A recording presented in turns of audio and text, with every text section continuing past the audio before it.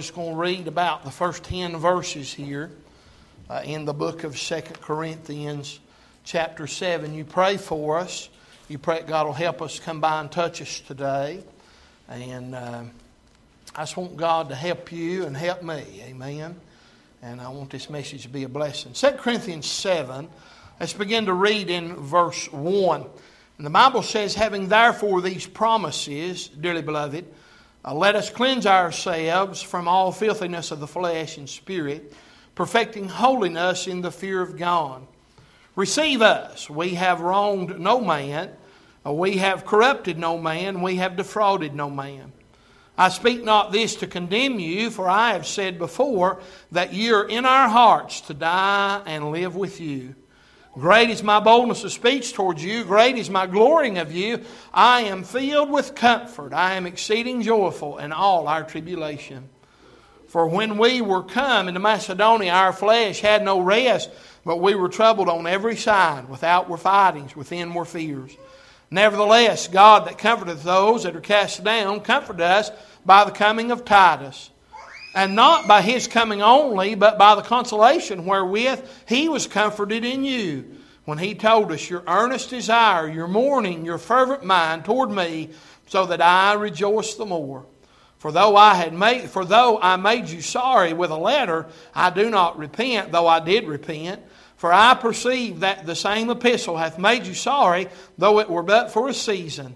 Now I rejoice not that you were made sorry, but that you sought to repentance. For you were made sorry after a godly manner, that you might receive damage by us in nothing. For godly sorrow worketh repentance to salvation, not to be repented of, but the sorrow of the world worketh death. You can be seated this morning. As we look in this chapter, we'd have to go back to chapter 6 for just a minute to understand verse 1, when he talks about having these promises, dearly beloved. What promises is he referring to? I think as we go back to the prior chapter, you start in about verse 14 and come through verse 18 of chapter 6, and you find he begins to talk about be not unequally yoked together with unbelievers. He talks about being separated. As a matter of fact, you come down to verse 17, or actually in verse 16, he said, I will dwell in them and walk in them, and I will be their God, and they shall be my people. He's talking about being separated out of this world. Verse 17, wherefore come out from among them, and be ye separate, saith the Lord, and touch not the unclean thing, and I will receive you, and will be a father unto you, and you shall be my sons and daughters, saith the Lord Almighty. And those are the promises that I really believe that the Apostle Paul is making reference to in chapter 7. When he said, having therefore these promises, dearly beloved, what does he say to do? He says, let us cleanse ourselves from all filthiness of the flesh and spirit, and perfecting holiness in the fear of God. You know what he's saying? If we've got these promises right here, that if we'll separate ourselves out of the world, and that God would be our Father and we'll be His sons and daughters, he said, if those are the promise, then let us cleanse ourselves. If you notice right here, boy, ain't that exciting today. Listen, separation, it seems like in the day that we're living, just let me park right here. I remember my pastor used to say this, if a preacher wants to get in trouble, then preach on separation. And I'll just be honest with you today, that's a lot of believers' problems, is they don't want to be separated out of this world. He said, let us cleanse ourselves. That's our job. When he says, let us cleanse ourselves. A lot of times we want God to do something for us that we're not even willing to try, and that to do ourselves. Not to separate ourselves from people, not to separate ourselves from places, not to separate ourselves from things that are no good for us. And he says, dearly beloved, let us cleanse ourselves from all filthiness of the flesh and spirit. What drives us, and this flesh that we're living in, he says, you need to get away from the things that make you dirty. He says, you need to get into the things that'll make you clean before God. And he says, perfecting holiness in the fear of God. And so we need to do that. If we want to be, pleasing unto the Lord and be as a Christian should be, then we've got to separate ourselves out of this world. Amen. And so we find right here, am I doing okay so far? All right, just making sure. Then he comes on down and he talks about how he had not wronged them.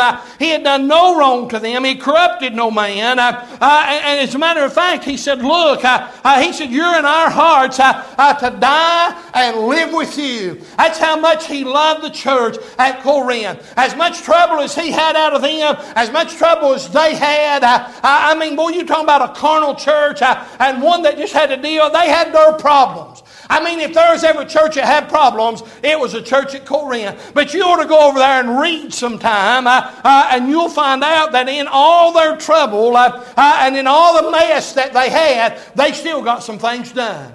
I mean, you go over there, man, they didn't even have the Lord's Supper right. They didn't know about giving right.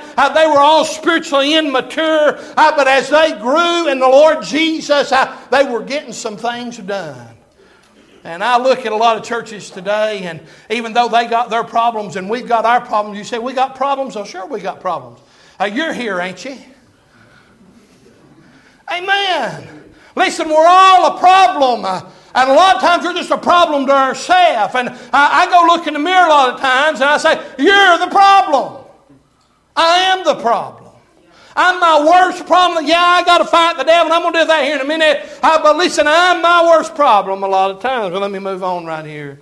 Paul said, I'm with you to live and die with you. And he said not only that, he loved them so much that he wanted to help them.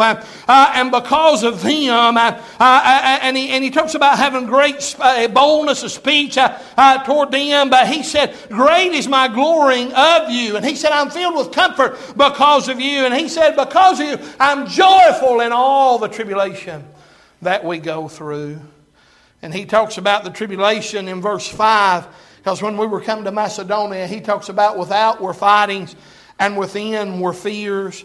And we come on down through here and he talks about how that he wrote to them in that first epistle. How that he said, Titus told me that I made you sorry, but you're sorry to repentance. Now that's a good place to get sometimes. Is the sorrow to repentance, is to get right with God. I mean, you understand what repentance is. I mean, it's more than just being sorry, but I don't think you can have repentance without sorrow.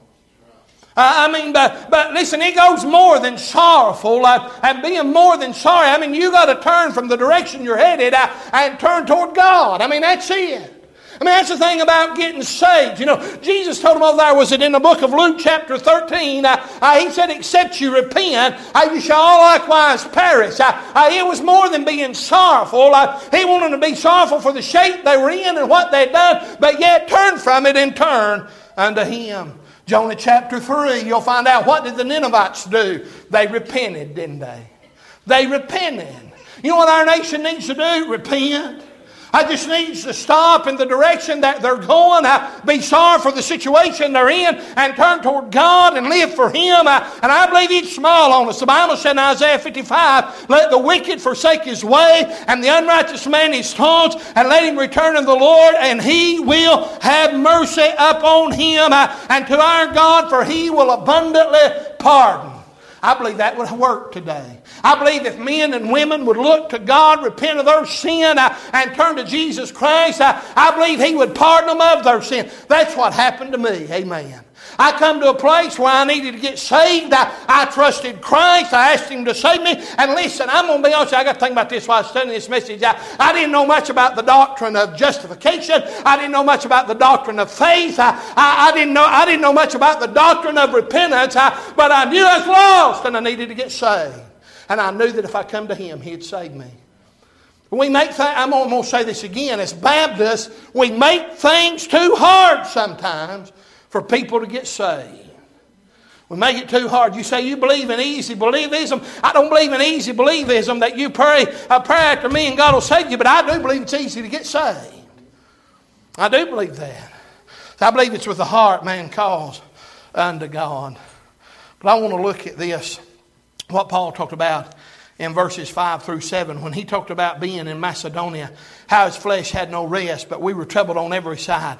Everywhere. I don't believe that Paul was using hyperbole and that he was just making it up and writing a story to make it sound worse. I believe everywhere Paul turned, I believe there was trouble. I believe everywhere he looked, he was facing problems. He was facing aggravation. He was facing an enemy that was against him. Everywhere he looked, he said, we come to Macedonia. Our flesh had no rest. I couldn't even lay down and rest. He said, but we were troubled on every side. He said, without were fightings. He said, I was constantly having to fight. I was having to fight the enemy, having to fight Satan, having to fight the one that was trying to destroy me. And then he said this, within were fears. I was outside, I was fighting with my flesh, but on the inside, I was fearful. You ever been fearful on the inside? Wondering how the thing was going to turn out, wondering how it's going to, how's this thing going to come to an end? When's it going to come to an end? When we do get to the end, how's it going to look when we get there? Now, some of y'all ain't never been there, and bless your heart and thank God for it. You live long enough and you serve Christ long enough and this world rocks on long enough, you will eventually get there in life. He's talking about in His service for the Lord. You realize that, don't you? I mean, He's just not talking about in life in general. And I do know life in general just brings us fightings and fears. It does. Because we really don't know. We get that bad news and we don't know what tomorrow holds. We don't know what's going to happen. But here I believe He's talking about in His ministry. He's talking about how that we were fighting. But I was fearful on the inside. But then He said this, nevertheless, God. Boy, thank God for that. What do you mean, thank God for that? Ain't you glad that when you're in a place where you're having to fight, but yet you're scared to death, that God comes by. Nevertheless, God that comforteth those that are cast down, comforted us by the coming of Titus. And he said, what God done was sent me some help. God proved Himself to be faithful. If I could preach for just a little bit, for just a minute or two, I want to preach having that thought of when God proves Himself. Now the word prove means to be found true or correct by result. It means to make certain or to show something. In other words, we try something, we prove it to be true. If I want to prove that chair, that it's going to hold me up, there's only one way to figure that out. That's put Zachary up here and let him sit in it. If I'm unsure of it. Amen. That's what you do. You put somebody else up there. You want to go on visitation and know if that dog's going to bite you? That's why the Lord called deacons. Amen. That's it right there. You let them go fight the devil and the dogs for you. Amen. You got to try it. You got to try it. The only way you'll ever find out is to prove God is to try Him. The only way to find Him to be true is just to try. You know what was it the Bible said? Oh, taste and see that the Lord, He is good. That's the only way you're going to have to taste and see. Three things I want to look at this morning. Number one, can I say that God has proved His love for us? Let me say, I want you to understand Romans 5 and 8. I said, but God commendeth His love toward us, and while we were yet sinners, Christ died for us. Boy, ain't you glad Lord Jesus loves you? Ain't you glad today that He loved you enough? How do you know that God loves you? And how do you know, preacher, that Jesus loves you? Because of Calvary. That first song we sung at Calvary. Hey, listen, I'm glad today because of Calvary. I know there was that doctrine that went around in the 90s that said that God don't love sinners. I never bought into that. I never thought that was right. I know, hey, listen, I understand that His love for sinners is showed at Calvary. I understand all that. But I want you to understand something this morning. It's still there today. Amen. His love for sinners is still there. How about our love for sinners? When's the last time we ever told about what Jesus done? Do you realize that that's what it takes to get sinners saved? Do you realize that this morning, that it takes telling them about the Lord Jesus Christ? Ephesians 2 said, but God, who is rich in mercy, for His great love wherewith He loved us, even when we were dead in sins, hath quickened us together with Christ. By grace you're saved. Amen. I'm thankful because of Calvary. One of the first verses we ever learned in Sunday school, if not the first one, was, what was it? For God so loved the world that He gave His only begotten Son, that whosoever believeth in Him should not perish, but have everlasting life. I mean, you believe and trust in Christ Jesus the Lord, He will save you. And that's what He done for you if you're saved this morning. He proved His love for us at Calvary. Well, thank God for the old rugged cross this morning. That's where love got put on display at. That's hard to fathom, ain't it? I mean, that a place that just seemed as wicked and as vile as Calvary was, a place that was called the place of the skull. It's hard to believe and it's hard to imagine that is where love was shown at. But it was. Little John said, "In this was manifested the love of God toward us, because that God sent His only Son, begotten Son into the world, that we might live through Him." Herein is love, that we love, that not that we love God, but that He loved us and sent His Son to be the propitiation for our sins. Jesus Christ loved us enough to come. God the Father loved us enough to send Him. And He came. He proved His love for you. People say, "God can't love me." Oh yeah, He can. And He has loved you. Loved you at Calvary. Still loves you at Calvary this morning. Ain't that something? No matter how vile the sinner is, no matter how wicked the sinner is, He loves sinners. Listen, who did Jesus Christ spend most of His time with? He did not sin with sinners, but He spent time with them. He loved them enough to go around them and tell them what He could do for them. I think, and I've said this before, and I don't know I didn't come up with it. I've heard somebody say it, and it works pretty good. We have become more of keepers of aquariums than we have fishers of men. That's what we've done. And I know my job, I understand my job in pastoring is to protect this church and to feed you and to guide you and to stay as close to God as I possibly can. But listen today, friend, we're to go out and tell folk about the gospel.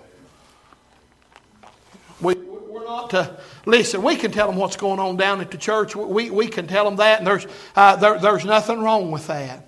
And I get that. I do. What was it Paul said though? He said, "For the preaching of the cross is to them that perish foolishness, but in us which are saved, it is the power of God." It is what saves. There's power in the gospel. There's power that will save sinners. "For I am not ashamed," in the book of Romans, "I'm not ashamed of the gospel of Christ, for it is the power of God unto salvation to everyone that believeth, to the Jew first, and also to the Greek."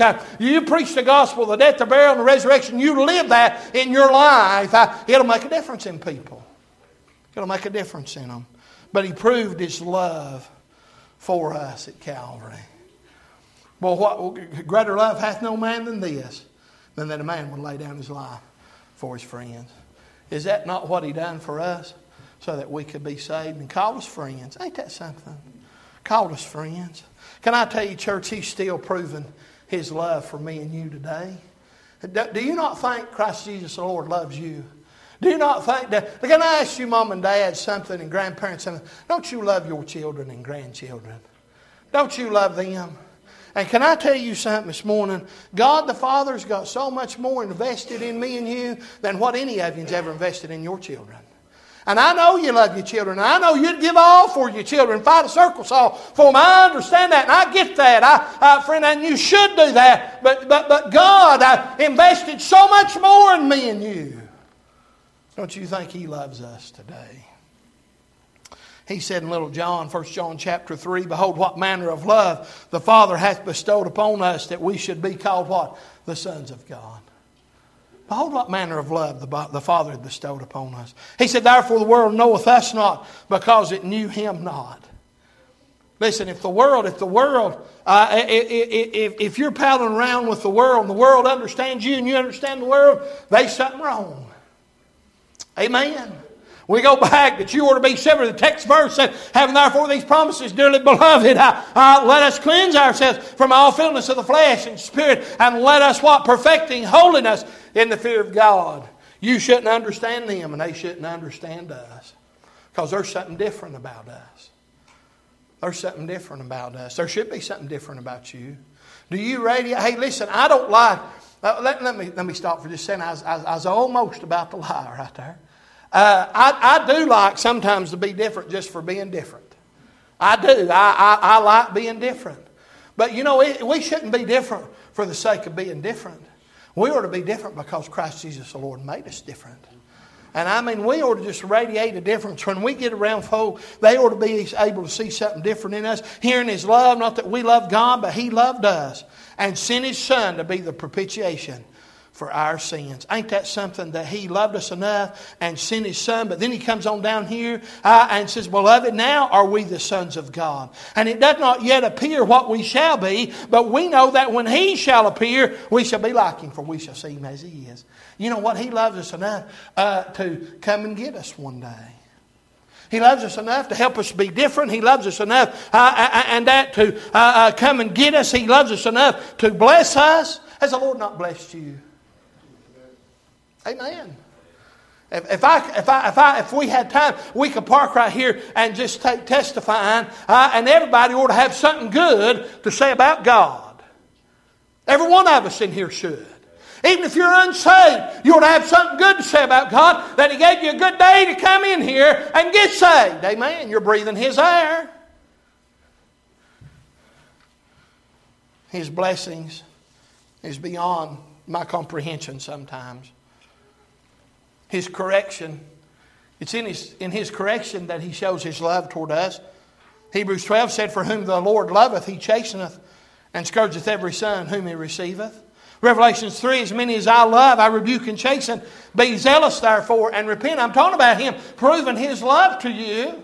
He proves it in His blessings. He proves it in the fact that, and I'm going to get here in a minute, that He's real to you. But He proves it in the fact that when you get wrong, He'll correct you.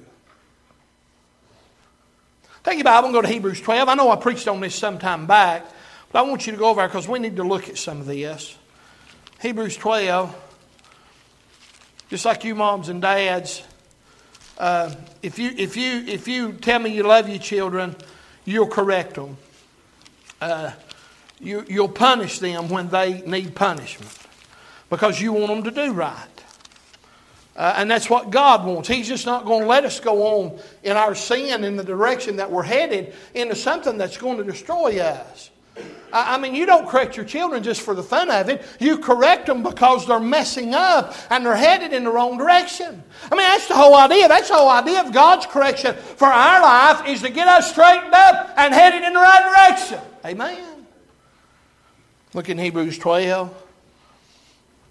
Let's look in verse 5. And ye have forgotten the exhortation which speaketh unto you as unto children. My son, despise not thou the chastening of the Lord, nor faint when thou art rebuked of Him.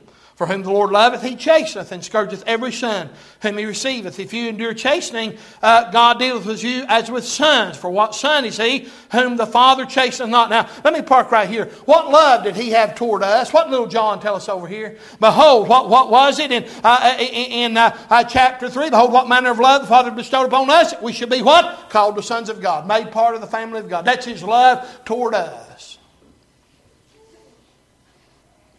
But notice right here, because we are sons, because you are a daughter, you are part of the family of God, because He loves you, then He will chasten you. If you endure chastening, God dealeth with you as with sons. For what son is he whom the Father chasteneth not? But if you be without chastisement, whereof all are partakers, you got that, don't you? I've got that underlined in my Bible. Whereof all are partakers. My pastor used to say, all means all. All means all. If you're part of the family of God, you cannot and will not escape the chastening hand of God. Whereof all are partakers, then are you bastards and not sons. You're illegitimate. You're not part of the family of God. You can come in here and be part of this church and join. We can baptize you and we can put your name on the roll. But until you come to know Him, then you're not part of the family of God. And let me say this, if you know that you can go out there and get away with sin, what we know is sin. I mean, the Bible's very plain, and you come around here, we're going to preach on it, Brother Jeff's going to teach on it, these Sunday school teachers are going to teach on it, evangelists are going to preach on it, and you're going to know what sin is. But if you walk out of here and it not bother you, there's something wrong in your soul today. When I get around things that I'm not supposed to be around, it bothers me. Not because of what I'm afraid somebody else is going to say or what somebody else might see, but I already know God sees it.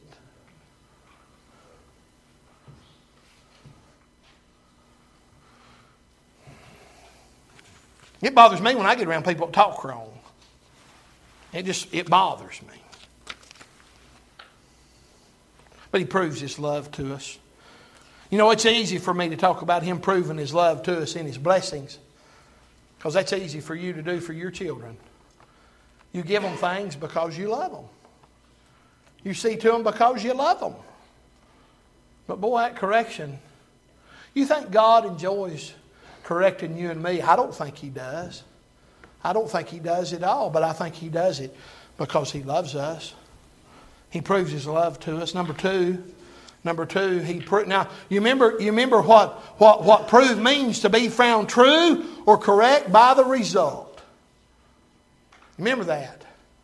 To be proved true or correct by the result. What happens?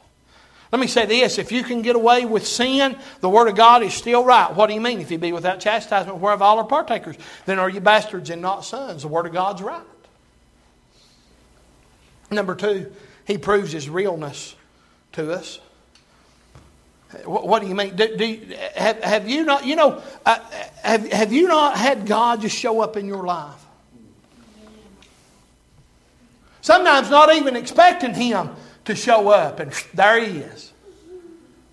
Have you ever had Him just come by and squeeze on your heart and just talk to you? Now, preacher, you're getting crazy. No, some of you know exactly what I'm talking about.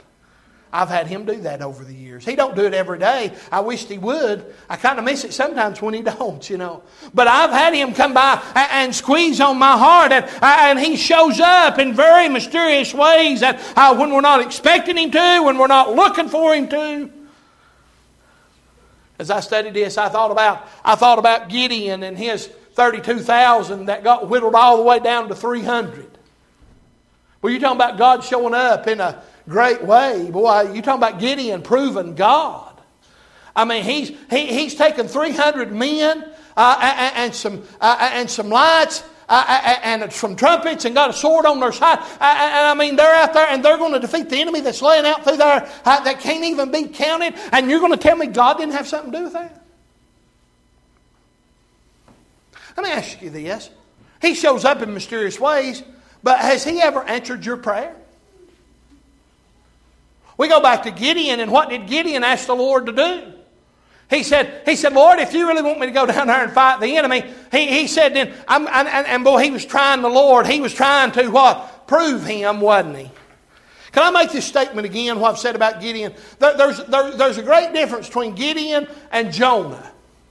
Gideon was wanting to make sure of God's will. About all the time he was trying to make sure of God's will, he was headed in the direction that God wanted him to go. Jonah, on the other hand, knew God's will and was running as fast as he could from it.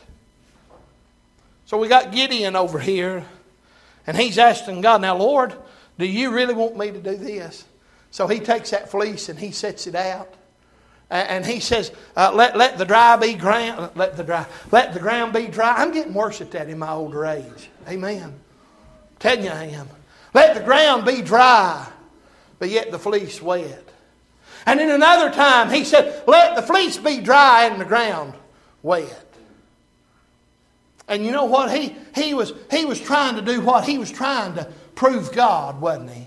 He wanted God to answer his prayers. And you know what God done both of those times? God answered his prayer to put him in the right direction. Has God ever done that for you? Has God ever answered your prayer? You have a personal relationship with Him and you pray to Him out of your heart. See, here's the thing. I don't think the devil can hear my heart. Nowhere in the Bible have I found that, where Satan can hear my heart.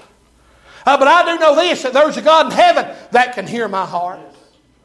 And so it's them things that our mind plays tricks on us sometimes. And the devil will jump up on your shoulder and he'll whisper to you and say, God didn't really do that. That just happened. I'm not a very, I don't believe I just don't really believe in coincidences a lot of times. I can tell you this. I don't believe this was a coincidence. I remember years ago, and I've told y'all this story, but for y'all that don't know it, I'll tell it to you, and everybody else can just remember it. How's that? I remember when Brother Ricker was pastoring in West Virginia, and this church had decided to send him some money. And because, he was up there treating it as a mission work. And so we were going to send him some money up there. And I happened to pull into the gas station out here at Athens. And I pulled around and I parked. And I was at a gas station and you go to a whole lot. And I was certainly parked in a place where I never parked. And I started pumping gas and I looked over there next to me. And guess who was standing over there? Brother Ricker. I said, well, brother, what are you doing down there? He said, well, we come down for camp meeting down here at our home church. And he said, just glad to be here, back home, I said, hey, I'm glad to see you. Our church is going to, I had decided to give you some money and we were going to mail it. But I said, I've got it right here with me. I'll just give it to you. So I went over there, parked my truck somewhere else, wrote him the check. I had the check in my back pocket. Wrote out the check and give it to him and went on his way. And in itself, that would have been great. But he shared with me probably about a month later. He said, preacher, what you didn't understand is we had come down here with no money. He said, we had no money at all. Now you tell me God wasn't doing something right there. You tell me God hadn't worked in all that right there. To orchestrate things, to get it there, to where we can give them. Now he said, it was getting tight. He said, we hadn't told our children yet, but he said, we were fixing to. Well, God knows what you need when you need it and how you need it. I've told you a lot about my answered prayers in my life. But don't you have some? Don't you have some answered prayers? Don't you have some times when God's come by and just helped you? I'm not kidding. I am literally not kidding about this, okay? And it's not something that I fabricate. A lot of times preachers, they add the stories to make it sound better sometimes. But this is honestly what happened. I remember when Kelly was sick and they was putting her in the hospital. And man, we were worried. I was worried. I was worried. So I'm going to be honest with you, church. She's it to me. She's it, man. That's the end of it. She's it. I'm all about Miss Latham over here. And I remember we were having to call the ambulance to come and get her. And I'd seen her health deteriorate for 2 or 3 days in a row. And it went from not so good to a lot worse in just 2 or 3 days. And I remember to start praying. And boy, I was wanting to worry. I was trying to worry. And the more I tried to worry, the more God say it's just going to be okay. And I know I've told y'all, a lot of y'all this, and I know I preached on it, but in the front of my mind, it's like it's going to be okay. But in the back of my mind, I'm going, Lord, is this really you? Is this really you telling me this stuff? And over and over and over again, it's just like it's going to be okay. It's going to be all right. And I can't explain that. If I could, I'd bottle it and sell it. But I can't explain all that. But I do know that God proved Himself through all that.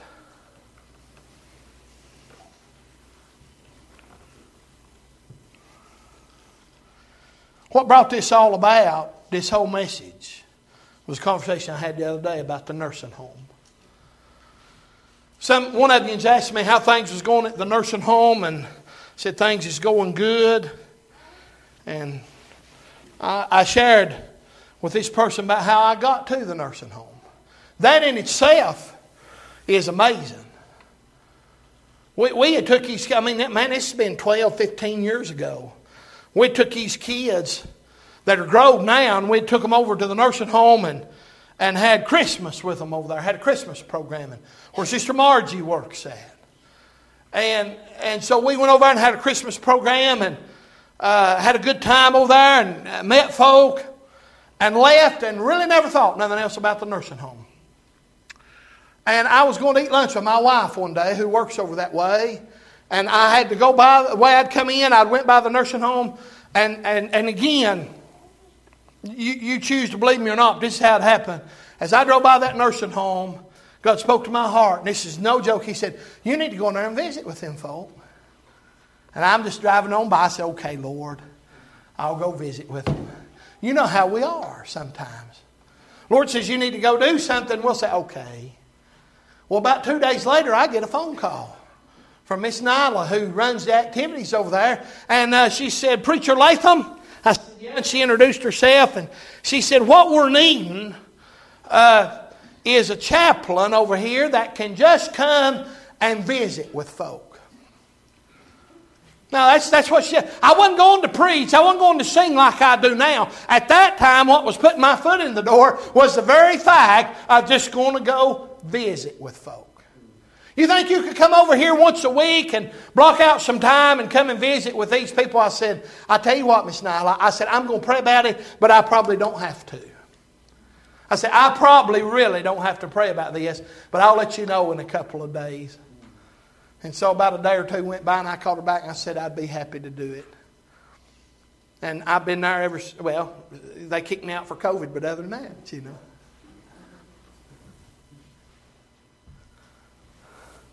I'm just telling you, sometimes God proves Himself.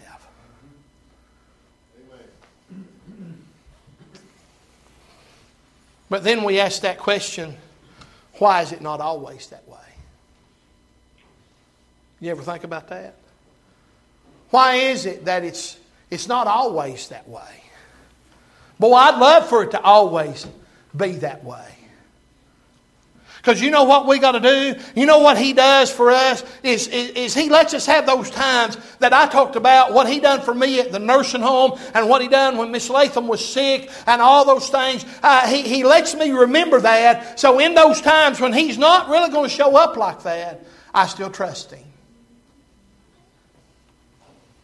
Because see, that's what He's wanting us to do at the end of the day, is trust Him. He's wanting us to put our faith in Him and trust Him.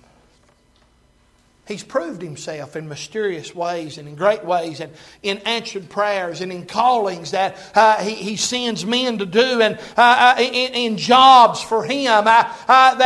Listen, I'm a firm believer that just like I have the message for the hour, I believe these Sunday school teachers have got the lesson for the hour. To know who's going to be here and not. God knows who's going to be here and not. That's why I encourage you Sunday school teachers to pray and seek God. And you say, well, it ain't going to take me but 15 minutes to teach some of these. That's good. Then you just pray for that 15-minute lesson. My wife asked me the other day, because I say I only preach 10 minutes, you know. Over there at the nursing home, we was talking about I needed to go study. And she's asking me about studying for 10 minutes worth of preaching. I said, I'm going to labor over it just like I do everything else. To be honest with you, church, I want to have the right words no matter where I'm standing. I want to have the right words. Does that mean I'm going to preach everything I've studied? Brother Ted used to tell me this. He'd say, son, the problem that we have as preachers is we try to tell them everything we've studied for the week. And man, he was right too. But God proves Himself. God proves Himself in giving.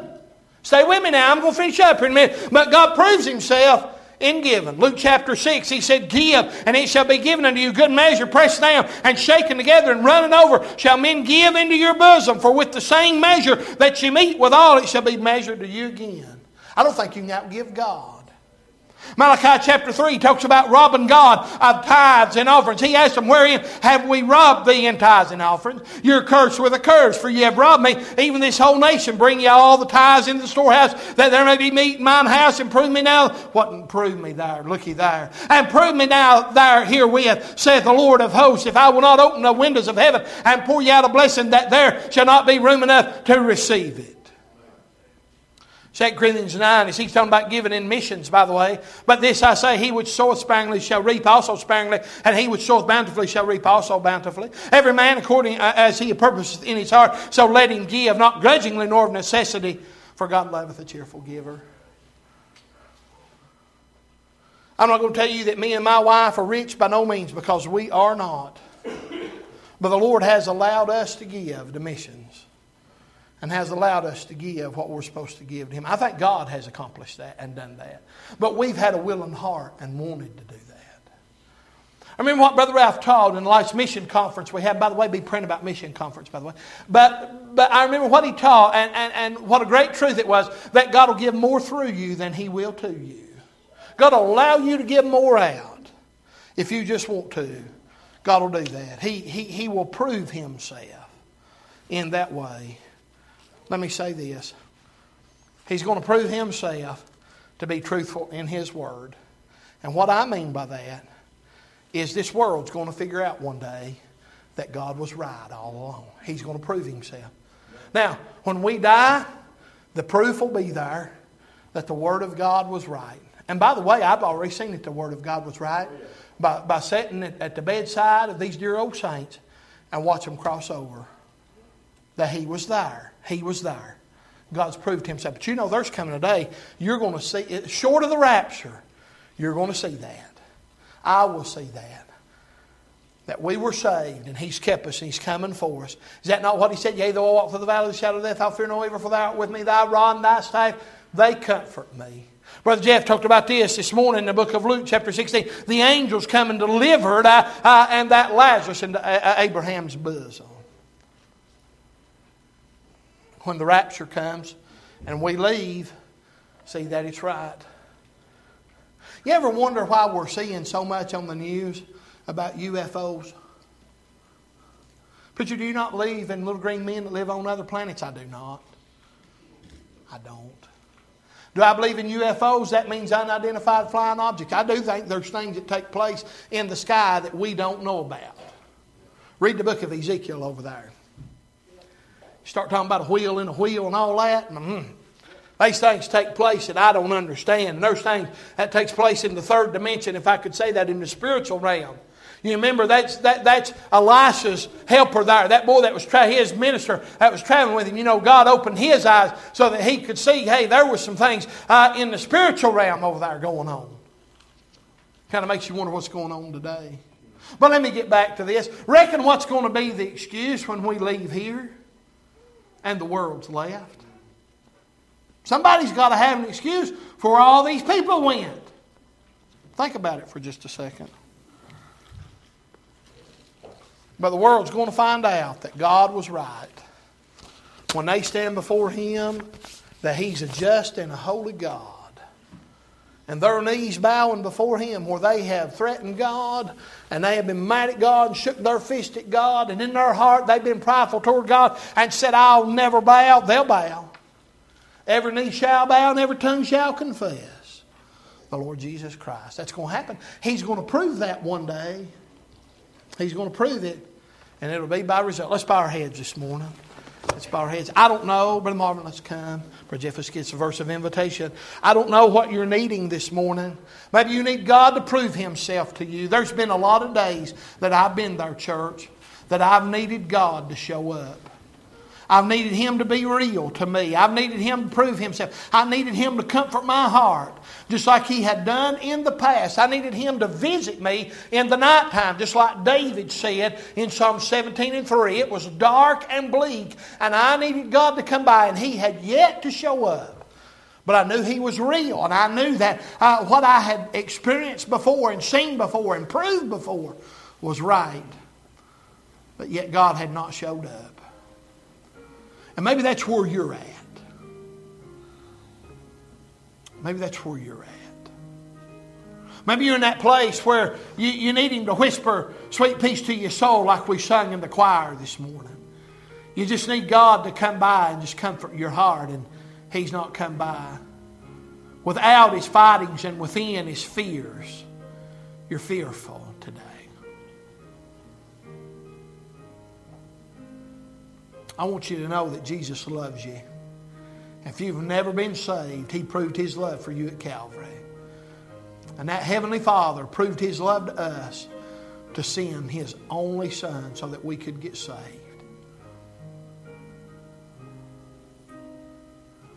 Listen, He's not fake this morning. He's not a figment of somebody's imagination or my imagination. This stuff that I'm talking about is real. Have you not ever had Him prove Himself to you?